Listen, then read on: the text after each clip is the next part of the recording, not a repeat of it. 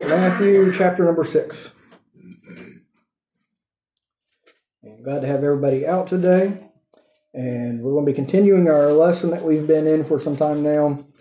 We've been looking at spiritual health and spiritual growth. And we saw that if we are healthy, we're going to grow naturally, right? And so the decision that we have to make is whether we're going to be healthy. We could compare it to, and this might be a bad comparison, especially after the holidays and coming from me, but be a comparison with our physical health, that we have to make choices. We have to make good choices in order to be physically healthy. And if we're making those good choices, if we're putting ourselves in the right environment, if we're subjecting ourselves to the right things, then we're going to have health. If we're not going to have health. And Les and I was talking this week about, I better behave myself. But anyway, we were talking this week about eating habits and bad habits and breaking habits and whatnot. And just the fact that whenever you eat like rubbish, you feel like rubbish. Right. And so there is that aspect to our physical health. And the same thing comes into our spiritual health. And our desire as Christians should be to be spiritually healthy. And as we've been going through these things, we have tried to stress that the things that we are doing as Christians aren't to obtain eternal life. They're not to be saved. They're not in order to pay Christ back for saving us. Because we know that salvation is a free gift. It's given freely. It was paid for on the cross. And so it's nothing that we are doing it to earn, to repay that. But instead, now that we are saved, we have new life within us. Hopefully we have a new perspective. The Bible says, if any man be in Christ, he is a new creature. And old things are passed away, all things behold, all things are become new. And so with that, we have new desires and new priorities and different things. And so with that, and being in the family of God, being a child of God, we have a choice that we can make. The Bible talks about what we yield ourselves to, whether we yield to the Spirit or we yield to the flesh, and those having an effect on our spiritual health and our spiritual growth. And so as we look at these things, we want spiritual health, we want spiritual growth, because for one thing, it pleases God and it is God's will for us. And as Christians, I believe whenever we get saved, we have a desire to do the things that please God. And then we also find that we want spiritual health and spiritual growth because it is good. It's good for us, simple as that. We are in agreement with God, hopefully, that the things that He says are harmful and sinful and wrong are not good, are not healthy for us. And the things that He says are good and helpful and right are good for us, right? And so it is good. We also find that spiritual health and growth transforms us. It changes us from the inside out. What religion tries to do, it tries to change you from the outside in. It says act the part, dress the part, look the part, smell the part, all of those things, and show everybody how pious and how religious and how holy you are. But God says, let me do a work from within you. Fill your life with the things of God and with these things that I have given you for life and health. Eat the food that I have given, in essence. And with that, you'll flourish, you'll grow, and you'll have that health, you'll have that transformation. We also see that growing in health and spiritual life is going to cause us to avoid a lot of the heartaches that are associated with sin. As we seek God's way and His will, He's going to be leading us away from a lot of the things that this world falls into and the damage and the brokenness that results from it. And it's going to change and transform the broken thinking and the broken habits and the broken feelings and emotions and all of these things that we have. It's going to transform those things, and it's going to give us wholeness. It's going to give us health. It's going to give us life and cleansing. And so we desire it for these things. And the last thing I have written down here, and I know there's more, is that whenever we are seeking growth, spiritual health and growth, it puts us on a route where we're going to find God's blessings. Yeah. Okay? And so if we're going our own way, if we are walking the way of this world, we are not on the path that God has for us. We're not going to have the blessings in our life that God has for us. but whenever we're going His way, the Bible says that His will is good and acceptable and perfect. And in it, we're going to find His blessings, His provision, His protection. And so, as we're talking about spiritual health and spiritual growth, we desire these things in our life, but a lot of times we fail to actually have that growth and that health. I said before that there's people who have been in church for their entire lives and have not actually grown spiritually. They're just about the same place in maturity and in growth that they were whenever they first got saved. Right. Why? Because they have avoided, they have not taken the gifts that God has given for their growth, for their health, and for their strength to cause them to grow. They've not entered into that partnership with God. They've not planted themselves in that environment where they can grow and be healthy. So before we go any further, let's go ahead and we'll go to the Lord in prayer. And then we're going to be looking at our next step here. And so let's go ahead and pray. Lord, we come to you today. Thank you for your blessings. And we do thank you for this time here in your house, Lord. We thank you for those who have gathered out here today. And Lord, we just ask your presence, Lord. We ask your guidance, Lord. I just pray that you'd take your word and apply it. I pray that you would give me wisdom and direction, Lord, as I seek to teach, Lord, and just be with the hearers, Lord, that they would receive from this exactly what they need. Lord, I do pray, help us, Lord, to cultivate health and growth in our lives, Lord, that you can do that transformative work in our hearts and lives, Lord, that you desire. And Lord, I just pray that you would help us to see the need for this, Lord, and help us, Lord, to desire it, to seek after it, Lord. We thank you for all you do.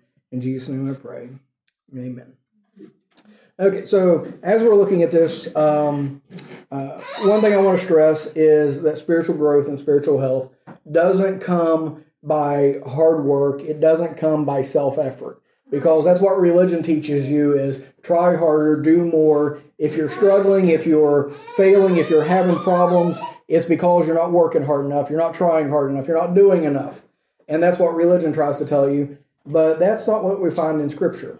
The Bible tells us, as we've looked at here recently, Jesus says, "Take my yoke upon you and learn of me, for I am meek and lowly in heart, and you shall find rest for your souls." That doesn't sound like what I was just saying with religion, does it? And so we see here that we can yoke up with him, we can come alongside of him, and put ourselves in that place, utilize these gifts that God has given us, put ourselves in an environment of growth. Okay? And so in anything that is growing, anything that has life within it, whether or not it grows depends on where it's planted. Depends on the environment that it's in, right? You can even take a child, for instance. You're not planting a child, but the atmosphere that they are surrounded by, the environment that they're in, is going to have a big effect on how they grow. Right. Okay, and a lot of children become extremely stunted adults because the home that they grew up in was not a healthy environment. Right? We've all seen that. Oh, yeah. Okay?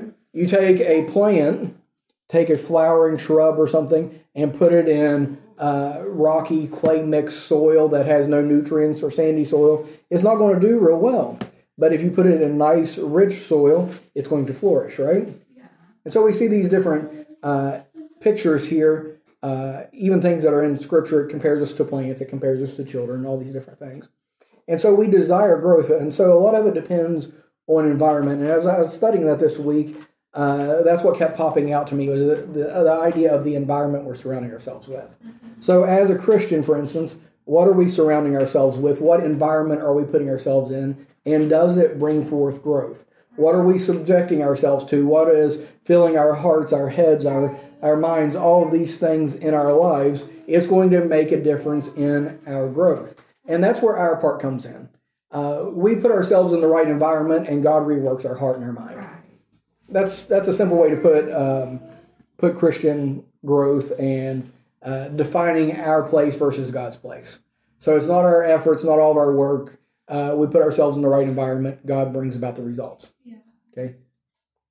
And so with what we looked at last week, we were looking at one of the most important things that we need in our life to grow as Christians, and that's the Word of God. And we find that the Word of God informs our mind. It tells us about God. It tells us about His nature, His character, His love for us, what He has done for us, His desires for us, His direction for us, His will for us. The Word of God informs our mind. it also guides our thoughts and our desires. The more that we are surrounding ourselves with God's Word, the more of that we're putting in our minds, the more it shapes the way that we think. The more it shapes the way that we desire and the things that we desire. And so anyway, we need the Word of God in our lives. We need to be subjecting ourselves to the Word of God so that it has that work in us. And we talked about last week how it's not about how many chapters I read. It's not doing it because I have to. It's not doing it out of obligation or ritual. But instead, it is taking it as your daily bread, as your necessary food, saying, this is something that's going to bring about health in my life. As I read this is me hearing from God. This is God doing a work in me. And so we desire God's Word. As we're reading the Word of God, it refocuses our attention. Maybe that's a good point for right now, isn't it? The Word of God refocuses our attention because as we go through our life, if we look at the things around us, we're going to be troubled. We see the things that are going on in life and we see the problems in the world, we're going to be troubled by that, right? If we look to ourselves, we're going to be discouraged because we don't have the ability and we're going to see failures and struggles and strife within our own hearts. But as we read through the Word of God, it refocuses our attention on God. It gives us the right perspective, and we see God as lifted up through His Word. We see Him as powerful, as capable, as available, right? And so it refocuses our attention on Him. It increases our faith. The Bible says faith comes by hearing and hearing by the Word of God. And so as we're hearing about God and we're reading about the prophecies that have been fulfilled, we saw that on Wednesday night.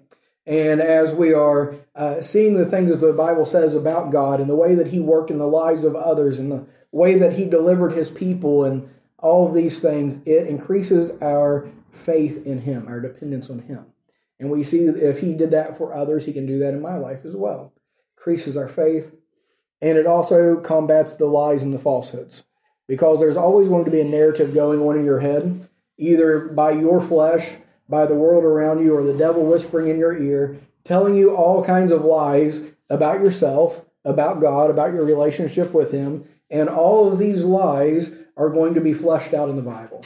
As you're reading through the Word of God, it is telling you the truth. It is telling you who God is, what He thinks of you, what He's done for you, and all of those lies that come into your head, all of those things that you entertain, will be put down, will be put away by the Word of God. And so God and His Spirit use the Word of God to transform our thoughts, our feelings, our desires, and our actions. And so today what we're going to look at is prayer. The next great building block for Christian life. We have His Word, and then we have prayer. Someone has once said that prayer is one half of the conversation. In prayer, we're talking to God, and reading His Word, He is talking to us. Right? And so it is a communication, it's a conversation with God here. And so let's look at Matthew chapter number 6, and this will be our starting point for today. Here you thought I was already started, didn't you? Yeah. Matthew chapter 6, verse number 5.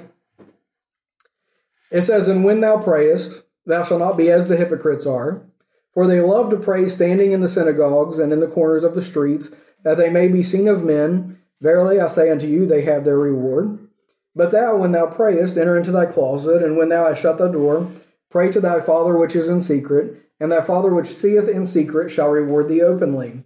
But when you pray, use not vain repetitions, as the heathen do, for they think that they shall be heard for their much speaking. Be ye not therefore like unto them, for your Father knoweth what things ye have need of before ye ask Him. After this manner therefore pray ye, Our Father which art in heaven, hallowed be thy name. Thy kingdom come, thy will be done in earth as it is in heaven. Give us this day our daily bread, and forgive us our debts as we forgive our debtors. And lead us not into temptation, but deliver us from evil. For thine is the kingdom and the power and the glory forever. Amen."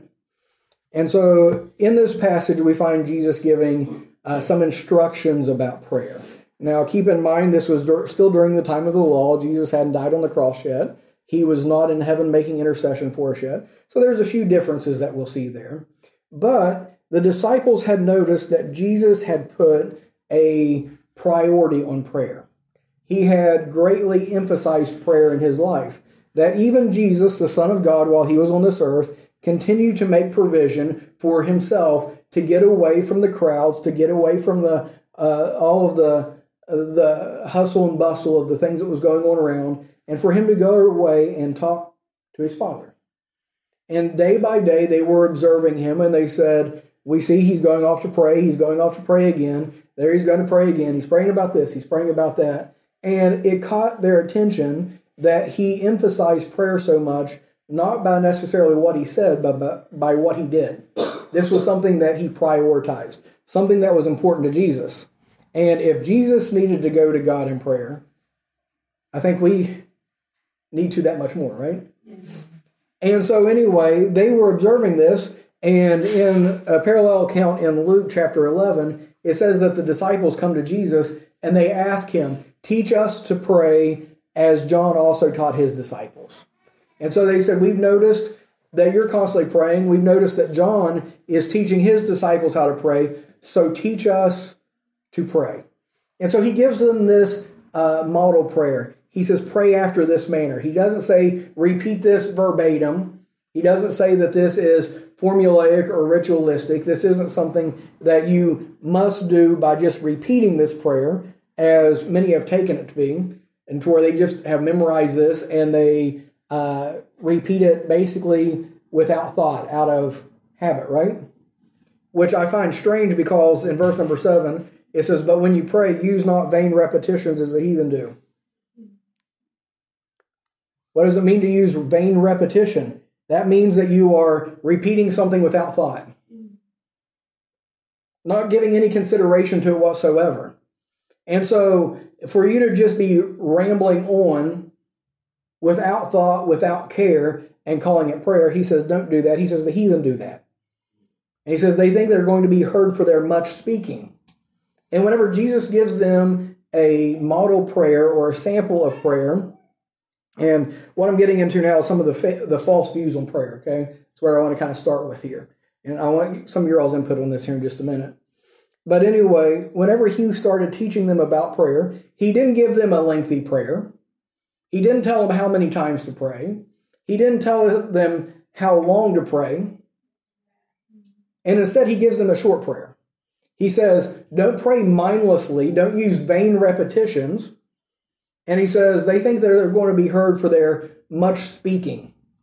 So if you think that you have to pray long and eloquent prayers in order for you to be spiritual or for you to be heard, that really goes against verse number 7. Most of the prayers that we have recorded in the Bible are extremely short. Now, I'm not advocating for short prayers, okay? But I'm saying that we need to refocus our mindset, our motives on how we go about prayer. Okay?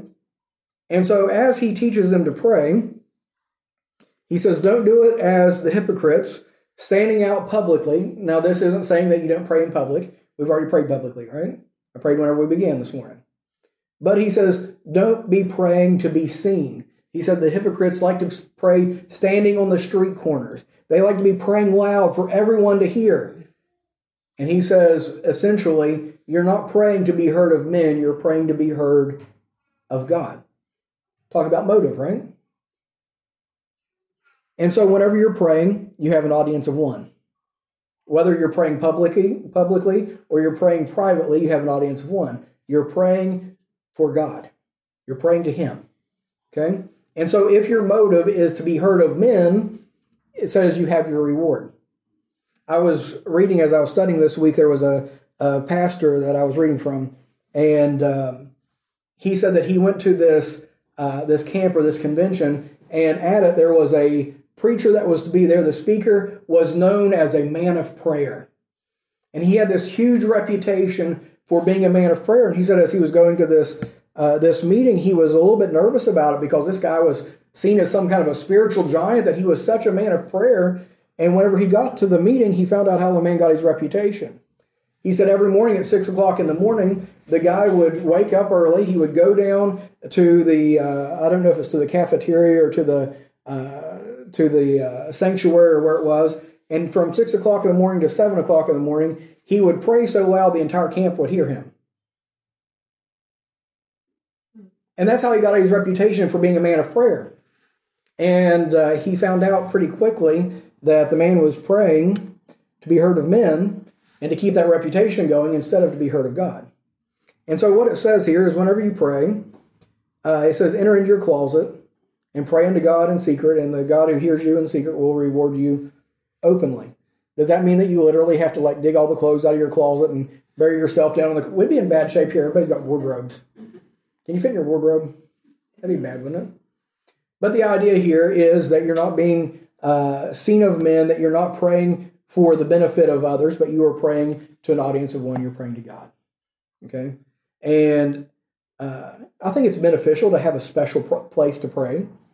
Doesn't mean you have to set aside a room in the house. It can be anywhere, honestly. Well, but we'll get to that here in just a little bit.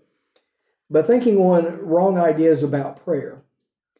People have formula prayers. They have memorized prayers. They have all of these different things. Like I said, saying the Our Father. Right? Isn't that what they call this? The Our Father. Within the Catholic Church, you sin, you go to confession. They'll tell you to say so many Our Fathers and so many Hail Marys and all that. And with that, it is something that you're mindlessly uttering. I've heard people talk about praying the rosary, and they've got it memorized. They say it over and over and over again, and they can say it and go about their day and not even think about what they're saying. It's ritualistic. And with that, God's not hearing those prayers. Okay? People think that they need to pray in some way, that they have to use certain words and certain phrases and go about it this way or that way. Something I was thinking of as I was studying this week is that many people struggle with prayer because the only prayers they've ever heard anyone else pray are public prayers. You ever think about that? You pray the same way in private as you do publicly.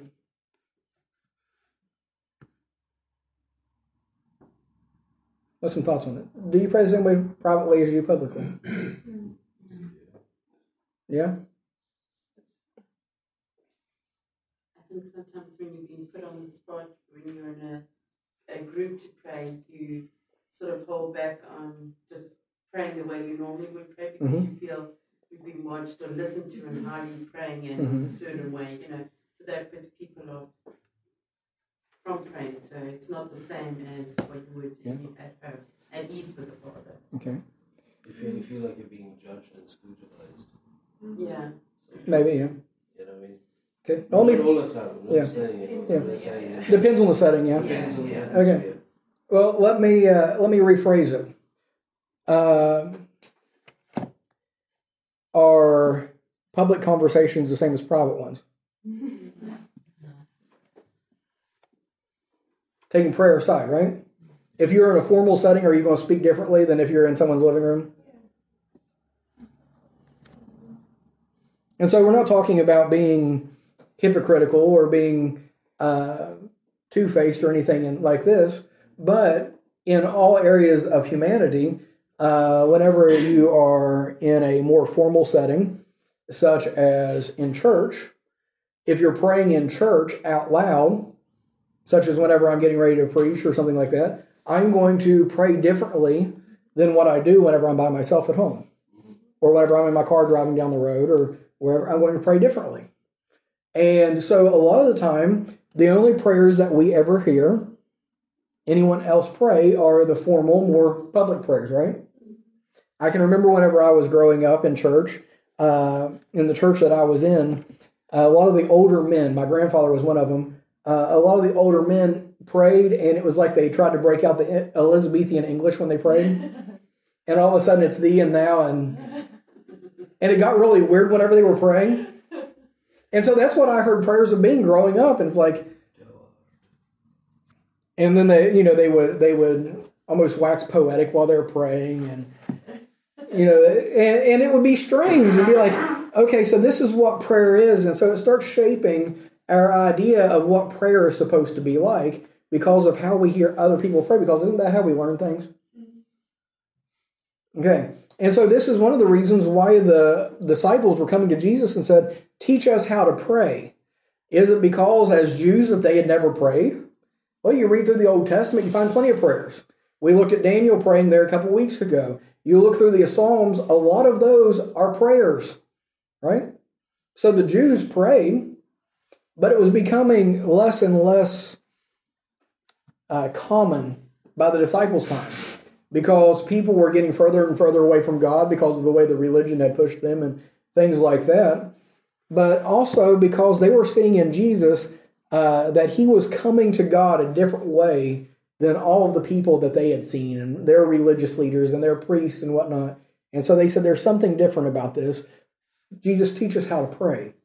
And so as we come down to his actual prayer here, his model prayer, if you will, he says, after this manner, or in this way, don't repeat this verbatim, but in this way, it says, our Father which art in heaven.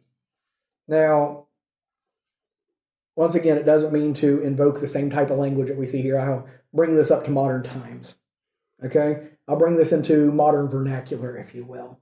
As he says, pray after this manner, he says, our Father which art in heaven. It is a matter of relationship. He's saying, consider who you're speaking to. And this would have been something completely new and transformational to the disciples. It's something that we take for granted now, is looking at God in the relationship as a father. So he says, you're coming to him and saying, Father, you're going to address someone when you're talking to him, right? Father, that's in heaven above. It says, hallowed be thy name. That idea of hallowed, it means that it is separated, that it is holy, that it is special. So it says, Father in heaven, there's no one like you. You're above all others. We're entering in with praise, right? We are realizing, we are processing in our mind who we're speaking to. Because whenever you realize who you're speaking to, it's going to determine how you speak to them, right? What kind of relationship, what kind of conversation that you have with them. And so he is relating to God as the Father, the one that is in heaven, that is over heaven, the one that is like no other and has the ability like no other, but that he has access to. Process that for just a minute. The God who created all things relates to us as a father with his child. Okay? And so, hallowed be thy name, thy kingdom come, thy will be done on earth as it is in heaven. He says, I want you to be in charge down here like you are up there. I want your ways to be accomplished. I want things to go the way you want them to. I want your will to be done. Right? So he's thinking on how God is above all, that he is over all, but he still loves me, relates to me, and I can come to him. He's able to work all things together for my good. He is able to order the stars in the heavens, send the angels where they need to go, and I want him ordering my life and the world around me. Okay? He says, give us this day our daily bread. That's something almost too simple, isn't it? God, provide for my daily needs. A lot of times we skip over that kind of thing because, hey, I've got this under control. I work my job. I have my paycheck. I'm able to provide for myself. God, I got this taken care of. I'll save the bigger things for you. Remember how we talked about last week in the second service that we can even take the little things to God, that we can cast all of our cares upon him because he cares for us? And so he says, even praying for our daily bread. God, I'm trusting you for my needs. I can't depend on myself. I don't know if my job may be going tomorrow. I may not have the abilities. The economy may collapse, but God, I know you'll provide for me. I know you'll take care of me. If you care for the sparrows, if you know the number of hairs on my head, I know that you've got tomorrow's food taken care of today. It says, forgive us our debts as we forgive our debtors. This is where I said that it's a little bit of an Old Testament relationship still, because Jesus hasn't died yet, and our forgiveness today is not dependent upon whether or not we forgive others. It's dependent upon Christ and the offering that he has given up for us, right? But yet this model still tells us that he has forgiven us much, and so that we should relate to others, we should do unto others as he has done unto us, right? He says, lead us not into temptation. And that word temptation means testings. It's not tempting to do evil, not tempting to sin. But he says, keep us away from the trials and from the tests of this life. Don't lead us into those things. Guide us around that. Because none of us desire to have trouble. None of us desire to have testings, right? So he's praying for God's safety. We can relate this to the 23rd Psalm. Yea, though I walk through the valley of the shadow of death, I'll fear no evil, for thou art with me. So he says, lead us not into temptation, but deliver us from evil. There was a man that said one time that the way that he prayed, he said, Lord, give me wisdom to avoid the snares that lay before me and lead me around the ones that I'm too ignorant to see. Right? That's basically what he's praying here. Guide my feet, guard my steps, keep me from trouble. For thine is the kingdom and the power and the glory forever. And so on both ends of this, he is looking at God's power, at his ability. He's saying, thine is the kingdom. All things belong to you. Thine is the power. You're the all-sufficient one. All strength is yours. You have the ability, the capability. Whenever I'm trusting in myself, I'm in trouble. Whenever I'm trusting in him, he has the strength and he has the ability to make it happen. Thine is the kingdom, the power, and the glory forever. All things are for his glory. All things come back to him.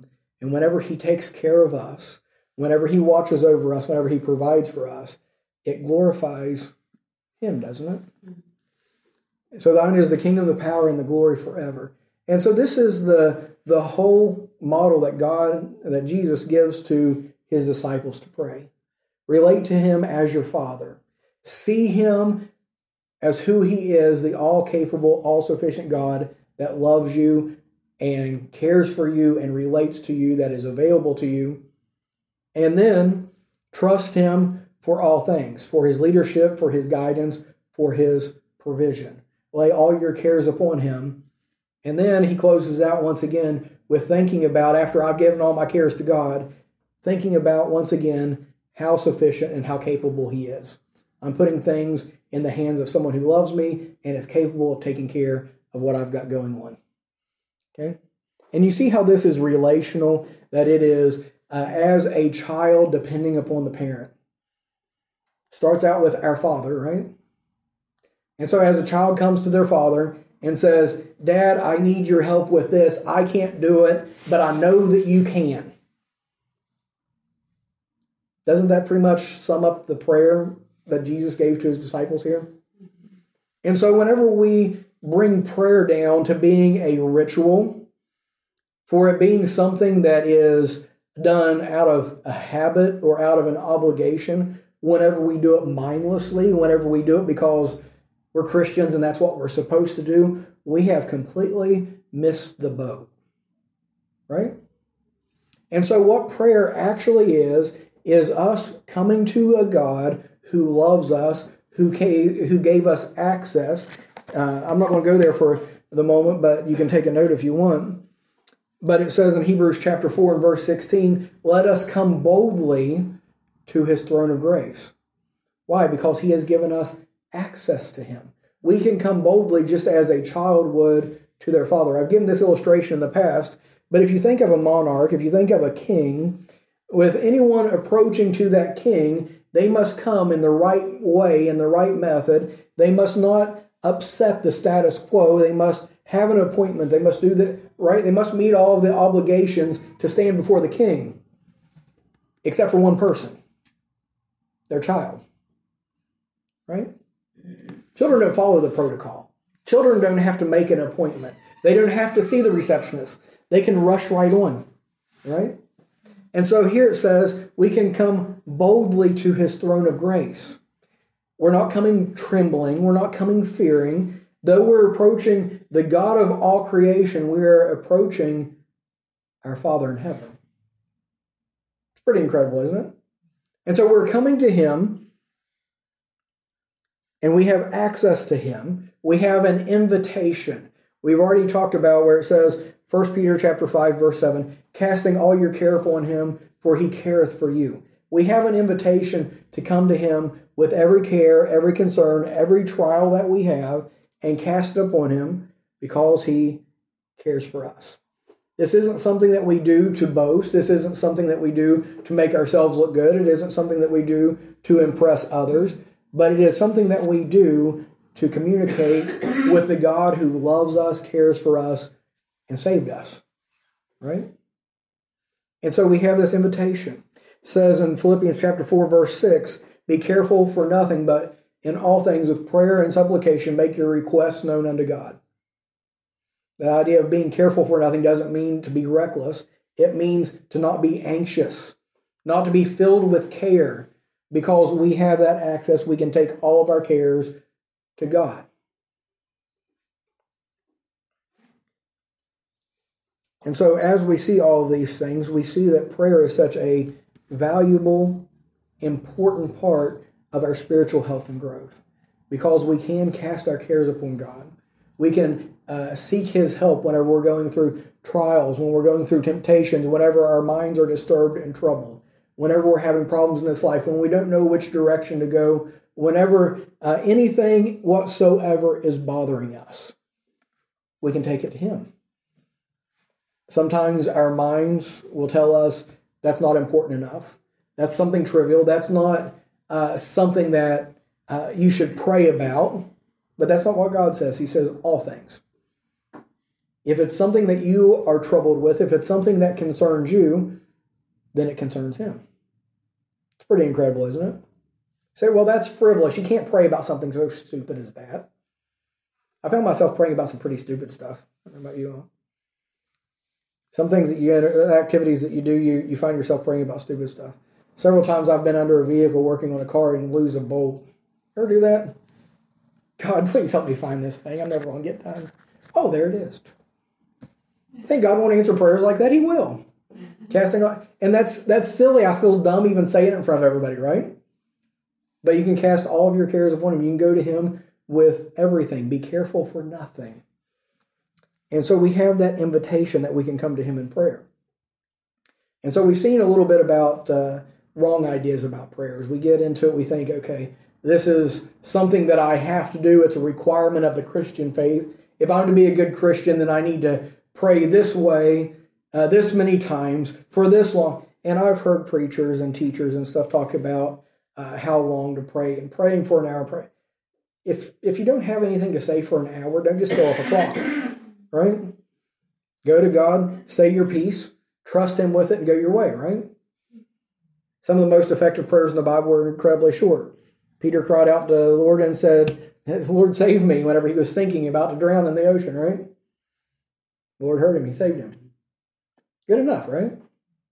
And so we're not to just go and do it as a religious exercise and fill up our day with it, try to fill up time because this preacher or that person said so. But instead, this is a personal relationship with God. You're taking your cares, your concerns to him. Not just yours, but we're praying on behalf of one another. In Galatians, I don't have it written down here, but in Galatians it says, bearing one another's burdens. One of the ways we do that is in prayer and lifting one another up in prayer. We find Paul gives requests, wanting all these different churches that he's ministered to, requesting that they pray about this or about that. He's got quite the prayer list, and he's saying, I'm praying for this person and that person, this situation and that church. And so this is ways that we are taking our cares and our concerns to God, and God is working through it. It does say that God knows the things that we have need of before we ask him, but here's the important thing about prayer. When we think about why we go to God in prayer, what it does whenever we go to God in prayer is, for one thing, it is communicating our faith, right? Why do we pray to God? Because we think he's capable of doing something about it, right? If you didn't believe that he was able, you're not going to go to him, right? And so why do we go to him? Because it shows our faith. It demonstrates faith in him. It demonstrates dependence in him. And this is one of the reasons the Bible says that without faith, it's impossible to please God. Because he wants us to believe him. He wants us to depend upon him, right? It says in one place, you have not because you ask not. He says, I'm more than capable of answering your prayers and seeing to your needs, but you aren't depending on me, you're depending on yourself, and I'll leave you to it. I've given this example before, but whenever the girls were younger, and I'm sure this is going to happen again with Melody, but I won't mention any names because they get mad at me when I do. But whenever the girls were younger, they would try to do things themselves that they weren't capable of doing. They'd try to reach something on the top shelf of the cabinet, and I would be standing right beside of them, and they would almost break their neck trying to reach something in the cabinet, and they would refuse to ask me for help. And I would see them struggling, and I could easily just reach over there and do it for them, but you know what I did? I waited till they asked me. Say, if you want to depend on yourself, if you want to do it the hard way, have right at it, but I'm here when you're ready to ask. And I believe this is on the authority of God's word as well, that God is very similar to that. That he is there, he is available, he is willing, and he is more than capable of working and leading and guiding and helping us through these situations, but we demand that we do it ourselves. Just like that stubborn little kid saying, I'll do it myself. And God says, okay. And he stands back and he lets you. And then whenever you get yourself in a mess, you've done pulled the cabinet off on yourself and all the contents on the floor and you're just laying there. It's like, okay, well, I'll help you clean up the mess now, right? And so anyway, it shows our dependence and our faith in God whenever we do this. It is humbling to us. That's one reason we have trouble in prayer, isn't it? It humbles us to pray. It's us admitting that we can't do it. It's us admitting that we're not in charge, that we're not capable, and that we need help. And sometimes the hardest thing that you can do in life is to ask for help. What is it that keeps a lot of people from being saved? They don't want to admit that they need a Savior. They want to continue standing on their own works and trying to act as if they are good enough, that they're going to make it themselves, that somehow their good works are going to be enough to put them over the top.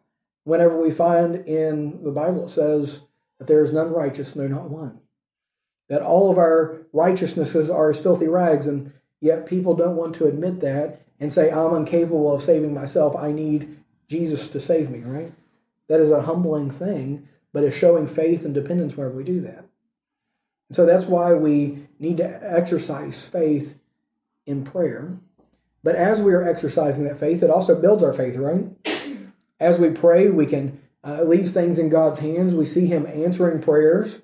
And as he's answering prayers, we see that these prayers are getting answered, and it encourages us. It encourages us to pray more. It encourages us to trust more. It encourages us and grows us in our walk with him, doesn't it? Something else that prayer does, and I about missed out on this one, but prayer also, it unloads a burden from us. We talked about this last week in the second service, whenever Mary came to Jesus and she said to Jesus, they have no wine. Essentially, she's saying, Jesus, there's a problem. I don't have a solution for it. Now it's your problem. Right? And so that's essentially what she did. And so what about us? Can we go to God and say, God, I have a problem. I can't fix it. Now it's your problem. Whenever he says, casting all your cares upon me, he says, my shoulders are big enough to handle it. Give me your problem and go your way. Let me work it out. And so whenever we pray about things, we say, okay, God's got this. God's got it under control. I don't know how he's going to answer it. I don't know when he's going to answer it, but I know God's going to come through for me because I have his word that I can go back to. I can stand on his word. I can believe by faith that he's got this.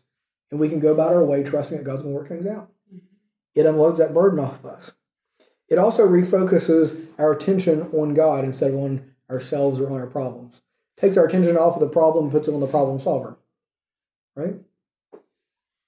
And so imagine here as you're looking at this prayer, whenever Jesus says here, talking about our Father in heaven, that his name is hallowed, that he is above all, that he is greater than all, that his is the kingdom and the power and all these things.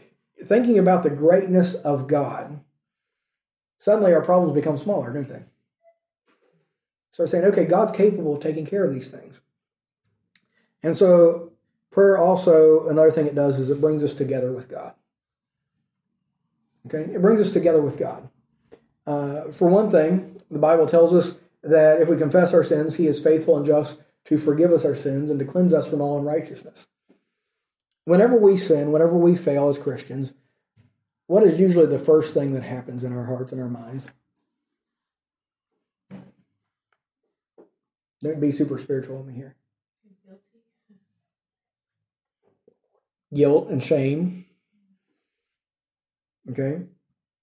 Is the guilt and shame from God? No. You look back at Adam and Eve in the garden. Whenever they ate off of the tree, what did they do? They hid, right? But we find in 1 John 1:9, whenever it says, confess your sins, and He's faithful and just to forgive your sins, cleanse you from all unrighteousness. You have a promise in God's Word that all you have to do is come clean, right? And God can begin cleansing you from the guilt, from the shame, and reworking those things and helping you through it, right? Now, our flesh and the devil would have us to hide, to try to cover it up, to pretend like God doesn't know. Can you imagine Adam and Eve in the garden trying to hide behind a bush thinking the God of heaven couldn't see them?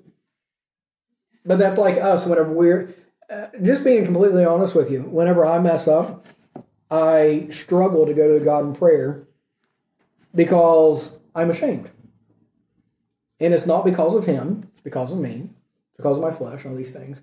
And so it makes it harder for me to pray, but I have God's promise in His Word that I can come to Him freely, that whenever I come to Him freely, He is going to forgive me. It's not that I'm going to come to God and say, God, I did this, and He says, well, let me think on this for just a little bit. No, He's already told me ahead of time, you come to me and tell me what you did wrong. I already know about it, but whenever you tell me, whenever you are willing to confess it, then I can begin the work of cleansing it.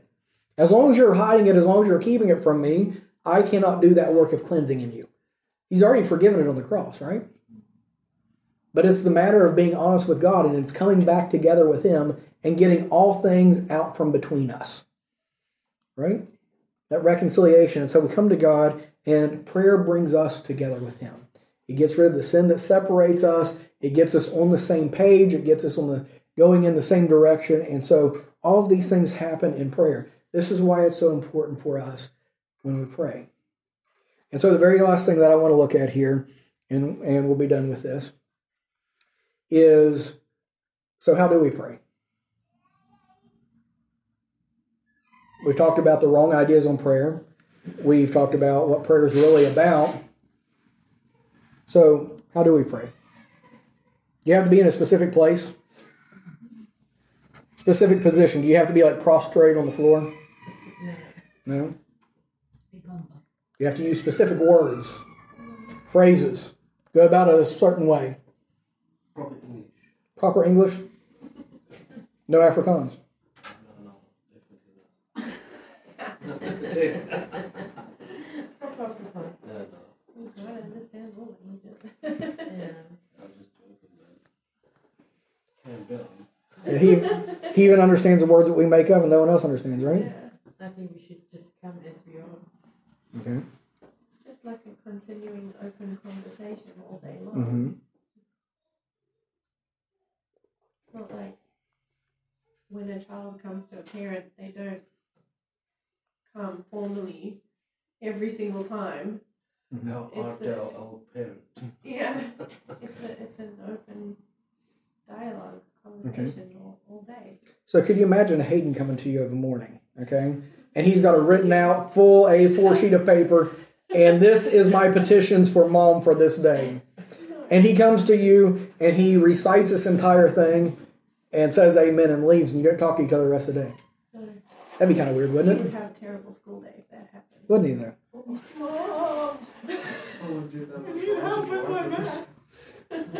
Funny thing is, we were reading a Bible this week in Luke chapter 6, where it talks about your enemies and all of them, praying for them that despitefully use you and all of that.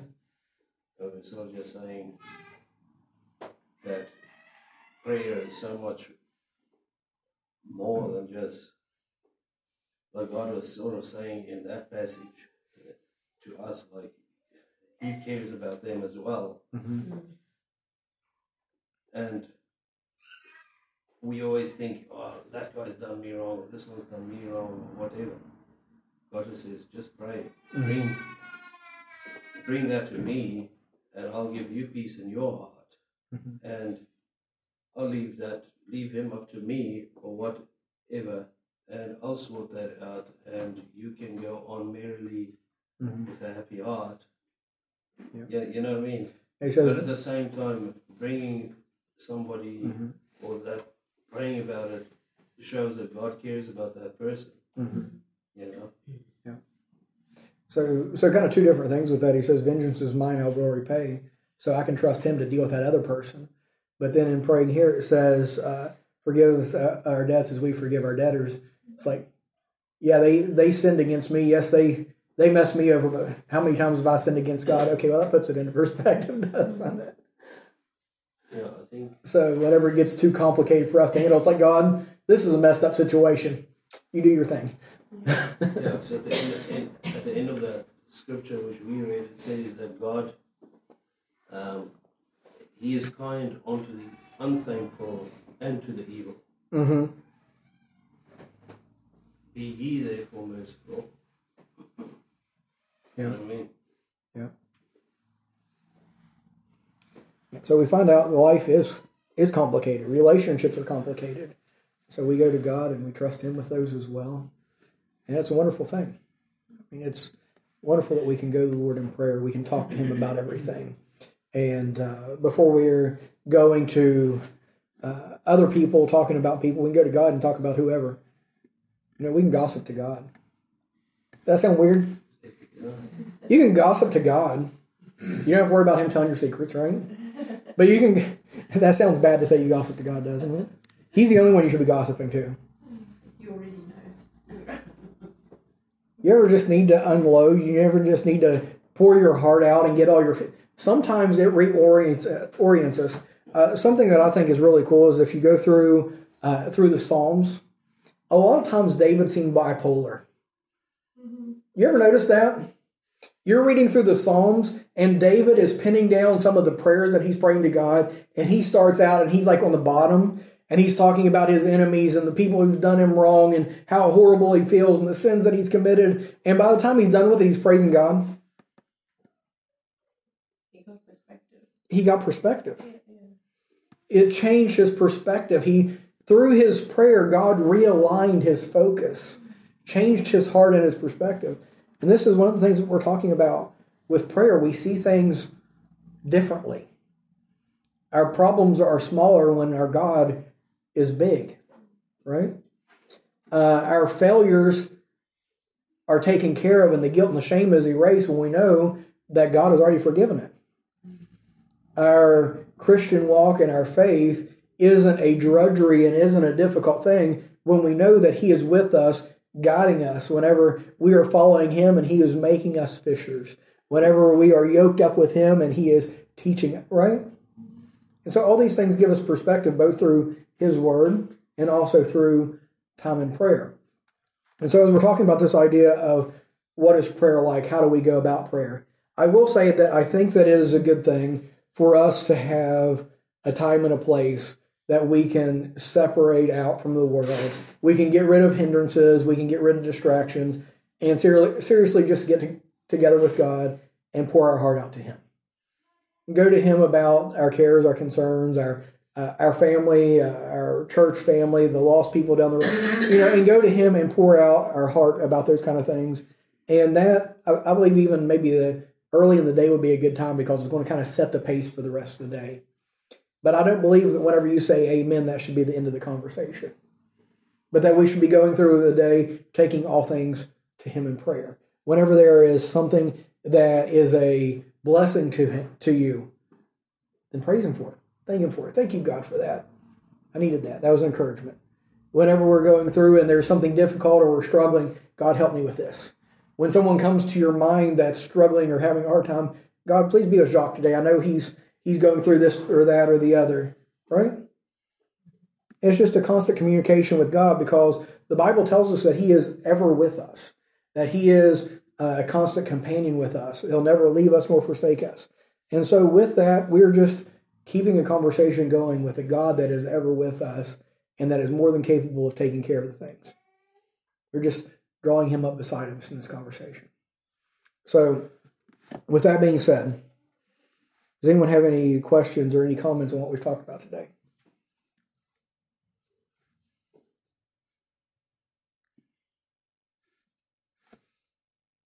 Hopefully through these lessons you're seeing that these aren't rituals that we're doing. It's not something on a checklist or a to-do list, but it is a great thing that we get to put ourselves in this environment, getting in tune with the things of God through his word, getting our eyes, our focus upon him through prayer, and drawing that hope and that comfort from the fact that he is with us and he cares about us. Right? Okay, if there's nothing else, let's go to the Lord in prayer.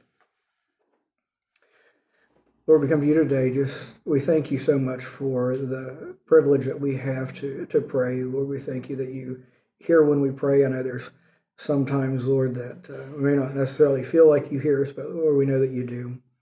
And Lord, I just ask you, Lord, to be with us and help us to realign our thoughts and our perspectives about prayer, about your word. Help us, Lord, to grow in our walk with you, Lord. Help us to have that spiritual health, Lord, that's going to bring about life and flourishing in us. And Lord, I just pray that you would wipe out these wrong patterns and these wrong thought processes and these wrong perspectives, Lord. Help us to see this truly the way that you have for us too, Lord.